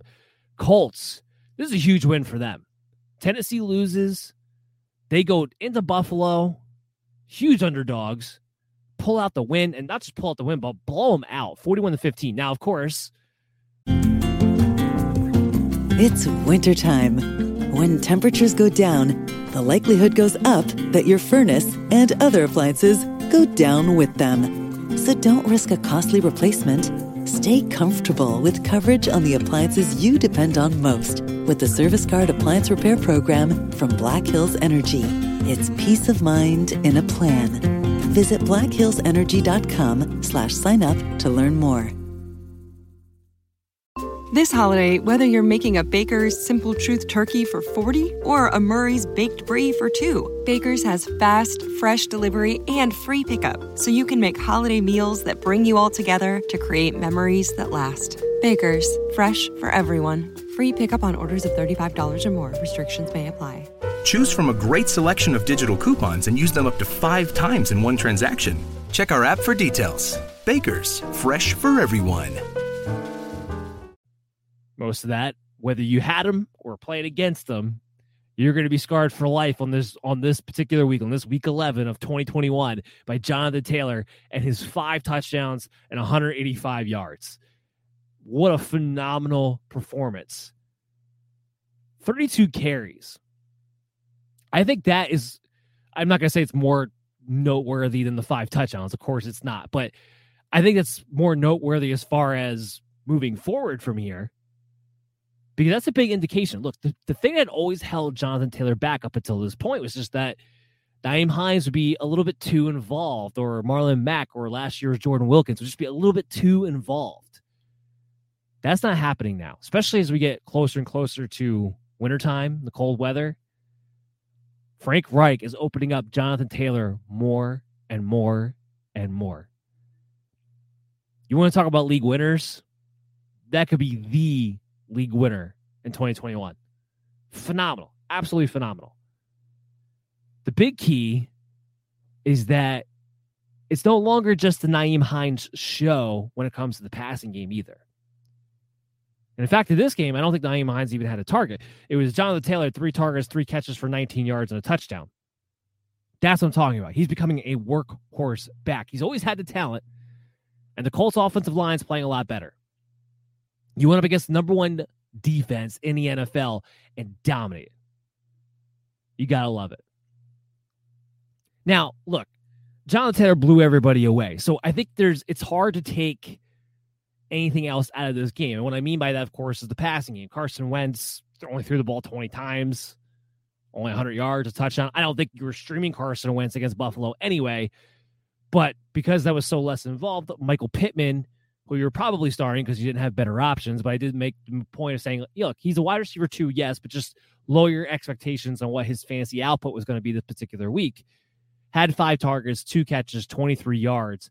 I still worry about Michael Pittman getting to that double-digit target consistency that he was at with a healthy T.Y. Hilton. I really do. I am concerned about that. Now, in this game, again, can't take anything out of it at all, just because of the way this game went, the way Taylor dominated this game. But something that I'm still watching for moving forward. Now, on the Buffalo Bills side, everyone's asking the question, what the heck is wrong with the Buffalo Bills? Look, they're inconsistent. They're just inconsistent, period, with their offense. Inconsistent with the play calling, inconsistent with Josh Allen, how he wants to play. He has games where he'll just come out and he'll just take what the defense gives him and lets his playmakers do the work for him. And he has other games like this one, although this kind of snowballed early because the Colts went up big early on, so that had a lot to do with it. But you have games like this one where he's trying to put the whole world on his shoulders, kind of like what Patrick Mahomes does when he's been struggling this year, and tries to win it by himself and hit home runs all the time. And you get an inefficient offense as a result of that. That's what happened in this game. It was a juicy matchup. I had my number 1 quarterback on the week against the Colts at home in Buffalo. Why wouldn't you? Better days are ultimately ahead for him fantasy-wise. I'm not worried about it. 209 yards, 2 touchdowns, 2 interceptions in this game. He only had 18 yards on the ground. Speaking of the ground game for Buffalo, this is interesting. So last week, I wasn't really buying in on the Matt Breida situation too much because he really, while he was the best runner, he wasn't that involved, especially from a snap count standpoint. I know he had 5 carries, there were 7 last week. But from a snap count standpoint, he wasn't anywhere near where Devin Singletary and Zach Moss were playing. This game, totally different story. So first of all, not only that he was the best rusher again, because he actually has speed, unlike Devin Singletary and Zach Moss do, 5 carries, 51 yards, but he was right there in snaps. Devin Singletary played the most with 21, but Matt Breida had 18. Zach Moss had 16. He played more than Zach Moss did. So now all of a sudden, are you telling me this is going to now be a 3-man committee? It looks very likely like that's going to be the case. So that's something to watch. If that's going to wind up, if that happens, and it's going to be consistently Matt Breida and Devin Singletary and Zach Moss, you want to talk about not being able to play a Buffalo Bills running back. Not that you felt great about before, but I don't even know if you can roster one unless somebody was to get injured. That's the point we're going to be at if this continues to happen. And it might, because Matt Breida has looked really good, especially compared to those two over the past couple of weeks. As far as the pass game, look, it was a huge disappointment for everybody involved. The only thing you like to see is Dawson Knox had 10 targets, 6 receptions, 80 yards. So he has a nice game coming off the 1 reception, 17-yard, first game back from his injury last week. I said before, Dawson Knox is a force to be reckoned with. He's here to stay. I wasn't worried about that. He's going to be probably a top 5, top 6 tight end for me more consistently than not. Better days are ahead for Stephon Diggs. And I don't even know if you can say better days are ahead for Stephon Diggs. He still had 2 touchdowns in this game, 4 catches, 23 yards. So from fantasy-wise, he was perfectly fine for you in a game that could not have been more wrong for the Buffalo Bills in general. So you're not worried about that. I think the key that you have to ask yourself is okay, where's Emmanuel Sanders and Cole Beasley at now? Cole Beasley, look, I don't think there's any reason whatsoever to own Cole Beasley at this point, especially with Dawson Knox back in the mix and on a high target share and it's just a more favorite target. So Cole Beasley. Prepare to be flushed.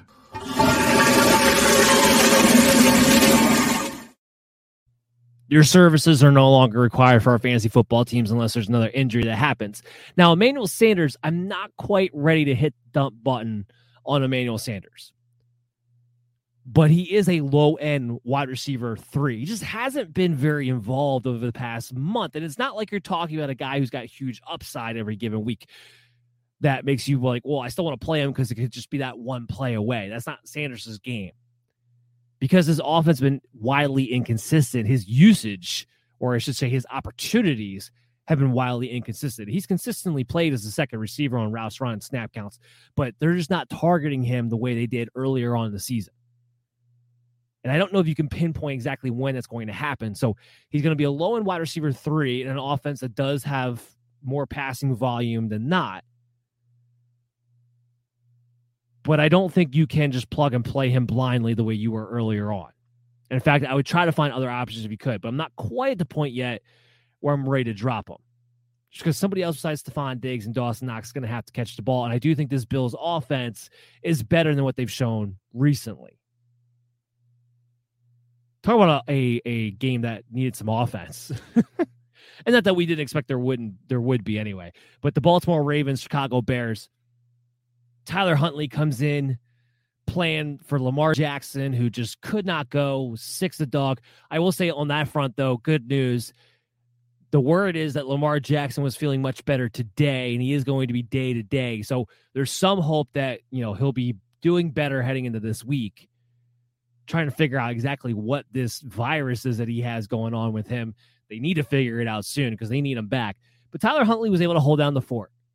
He was able to hold on the fort. Now, you didn't get the big games out of Rashad Bateman, and I got to tend to think you would have lowered your expectations, maybe even found a whole other option altogether once you learned that Lamar Jackson wasn't going to play, even though Marquise Brown also wasn't going to play. But what you like to see, if you're a Mark Andrews fantasy owner, is that even with Tyler Huntley out there, 8 receptions, 73 yards, 10 targets, and that was with Nick Boyle being back too, by the way. A concern some people had because Nick Boyle, he's the blocking tight end. I mean, he doesn't really cut into Mark Andrews' targets necessarily, but his playing time, his routes run, they can go down a little bit. So people were asking, does this affect his ceiling at all? I wasn't one of those people, but this proves it doesn't. He is one of the main go-to pass catchers, especially when there's going to be no Marquise Brown out there. There's not a lot you could take out of this Baltimore Ravens offensively in general because you didn't have Lamar Jackson out there. But I will say this. This is a trend that I think will continue. Latavius Murray came back. Now, Latavius Murray didn't look like he was 100%, but honestly, I don't know if Latavius Murray's ever looked like he was 100% this entire year. I think his 100% is like 50% right now of Latavius Murray anyway. I don't think it matters. But Devonta Freeman was the lead back in this game. It started off as a split, and then Freeman was just the better running back.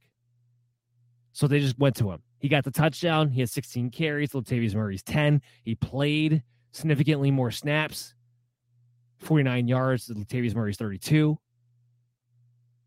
And look, I'm not excited to play a Baltimore Ravens running back, no matter who it is. But whoever the lead one is, they're the ones that have the opportunity to score touchdowns, to just give you that really high-end RB3 floor, because they do it pretty consistently. But it's always whoever that lead back is playing time-wise. I think it's going to be Devonta Freeman until further notice. So he's the guy you want to own. not Latavius Murray. In fact, for Latavius Murray, let's go ahead and do this because he is somebody that people have been holding on to. Prepare to be flushed.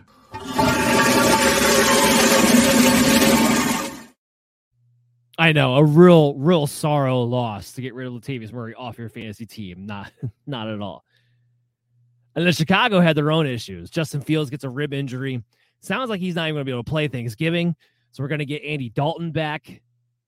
I'll say this for Andy Dalton. He came in and made the passing game look alive. 11 to 23. Not great there, but 200 yards, 2 touchdowns, hit a couple bombs, 1 screen to Darnell Mooney, 1 bomb to Marquise Goodwin. Both receivers went over 100 yards. Both receivers had a touchdown. Both receivers had a ton of targets. 16 targets for Darnell Mooney, 8 targets for Marquise Goodwin in this game. Now, Goodwin I don't care about. Even if Allen Robinson is going to be out this Thursday, which I expect he would be against Detroit, I still don't care about Marquise Goodwin. We know what he is. But Darnell Mooney, you start giving him that kind of volume with Allen Robinson out, and then Andy Dalton this week, which honestly right now might be better for Mooney's value than Justin Fields is anyway.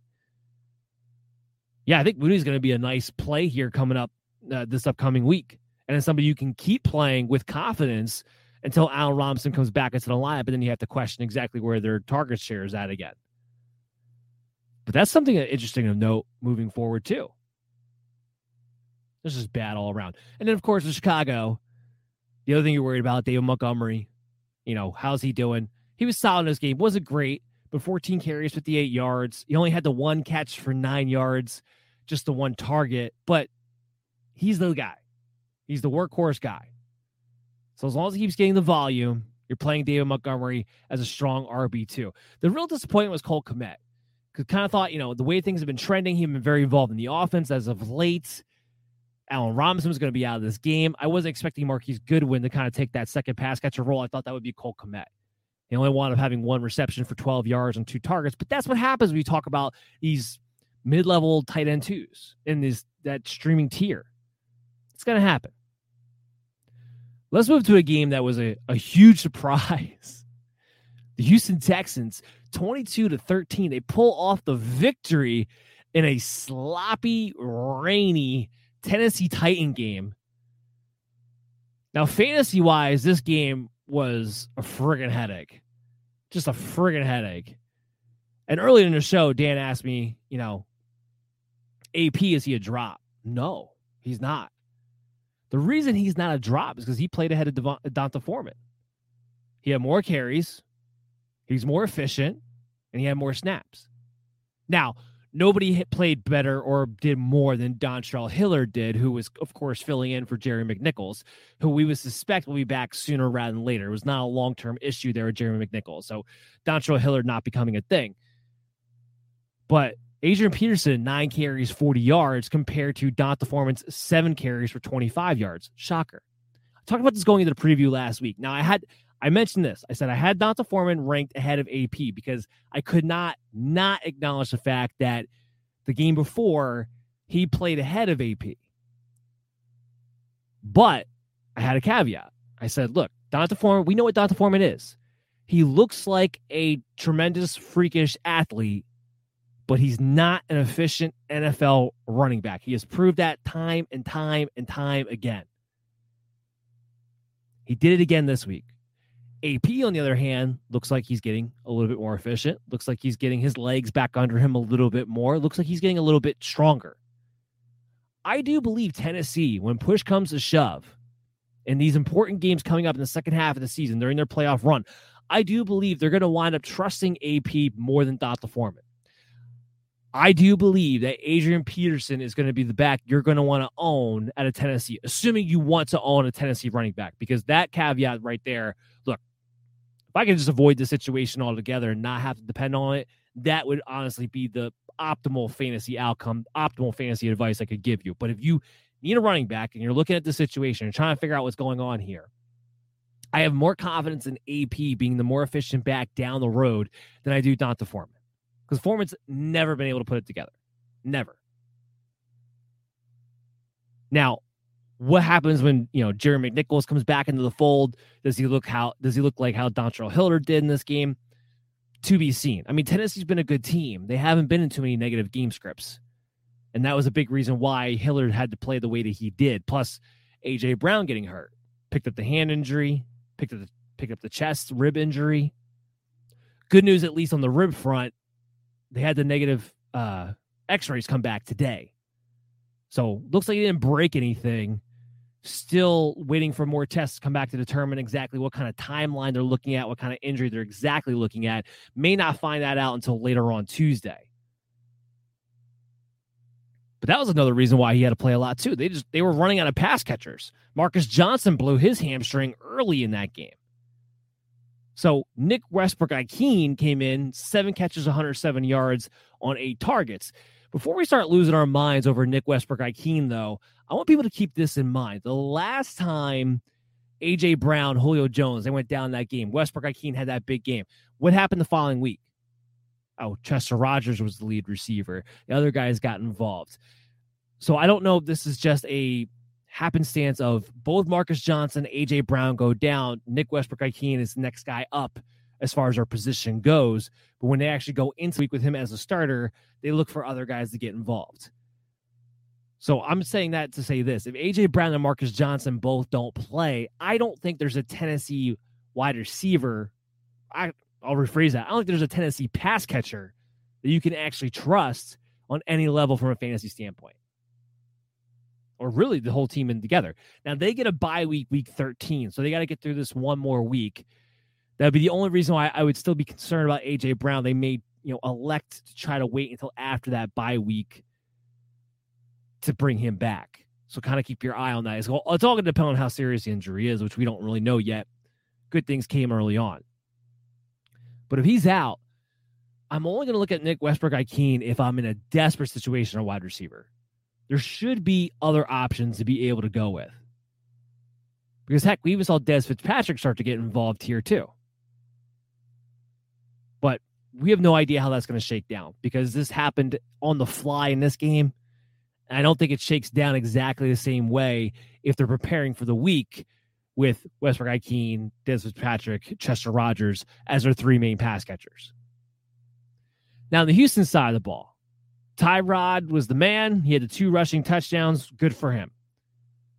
Running back wise, Burkhead had 18 carries for a whopping 40 yards. David Johnson had 13 carries for a whopping 18 yards. I don't care.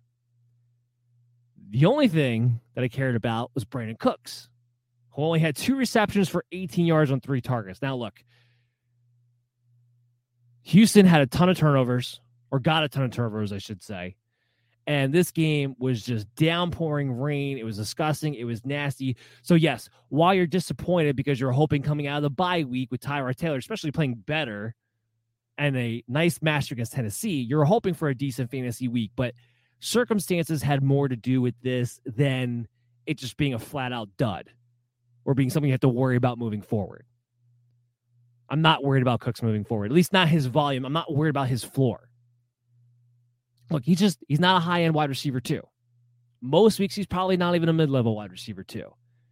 But he is a sustainable, high-floor, low-end wide receiver, too, especially with Tyrod Taylor as a starting quarterback. I do believe that. I don't. I know that fantasy-wise, it's been a little bit while since he's been living up to that point. But overall, that is where he is. All right, so let's get into the last game we're going to talk about for tonight. The actual shootout that we had. It wasn't the Dallas-Kansas City game. It was the Green Bay-Minnesota game. How about Aaron Rodgers returning to fantasy glory with a passion after having a dud week last week, his first game back from COVID, comes back with a vengeance in this game. Couldn't quite get the win. But 385 yards and 4 touchdowns made me look good because I thought I was crazy ranking him 6 because he really just, from a fantasy perspective, he just hasn't really been able to perform. But he did in this one, took advantage of that Minnesota secondary, something the Chargers were not able to do the week before, and totally lit him up. As you would suspect, Devontae Adams was a big benefactor of that. 7 receptions, 115 yards, 2 touchdowns. Adams finally back on the 2-touchdown train. I told you guys it was going to come. Adams is too good, getting too much love, getting too much looks. There's no way he's going to continue on just being touchdown barren all season long. And who knows? Maybe after a performance like this, where he gets 2 touchdowns to take the lid off the end zone, it might start to come to pour in now. He's good enough. It might happen. Marquez Valdes-Scantling, 4 receptions, 123 yards, a touchdown. He had the 10 targets with Allen Lazard out. Yes, there's always a need for a second pass catcher of the Packers to step up and assert themselves. It never happens consistently. Not with these guys. We have seen Marquez Valdes-Scantling have these big games in the past, get everybody excited for him, pick him up, and he never does it again. Next time he does it again, it's 6 weeks later and he's on your bench. So this is a guy you don't overreact to. You don't go out there and just grab him for the sake of grabbing him. You don't do it. A.J. Dillon, his first start with no Aaron Jones around, he was solid. Wasn't great. Didn't win you the week, but he didn't kill you either. 11 carries, 53 yards. 6 receptions, 44 yards. That's the point you care about. The fact that he can be effective in the passing game. I do believe he gets one more start because, again, the Packers are another team that have a bye in week 13. The Packers, who tend to be overly cautious with their injuries anyway, I don't see a scenario, unless Aaron Jones comes out and he's just like 100% this week, I don't see a scenario in which he's back for week 12. They're going to wait until after the bye. He'll be back week 14. That I have confidence in. But I think get one more nice spot start here out of A.J. Dillon as a lead back. He'll still be considered an RB1 for me, even though he didn't have the huge performance here against Minnesota with that volume, with that workload within the confines of this offense. Now I flip things over to the Minnesota side of the ball. Kirk Cousins, who did he come through? 341 yards, 3 touchdowns in this game, laying it up with Justin Jefferson, who had 8 receptions, 169 yards, and 2 touchdowns on 10 targets. And Adam Thielen was able to get 8 catches for 82 yards and a touchdown on 10 targets. It's been a while, I feel like, since we had a game in which both these guys were the fantasy relevant players that you tend to want them to be.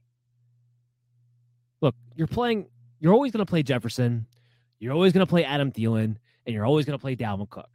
Kirk Cousins depends on the matchup. From a fantasy standpoint, Minnesota, nothing really changes. Dalvin Cook here continues to be, kind of inefficient.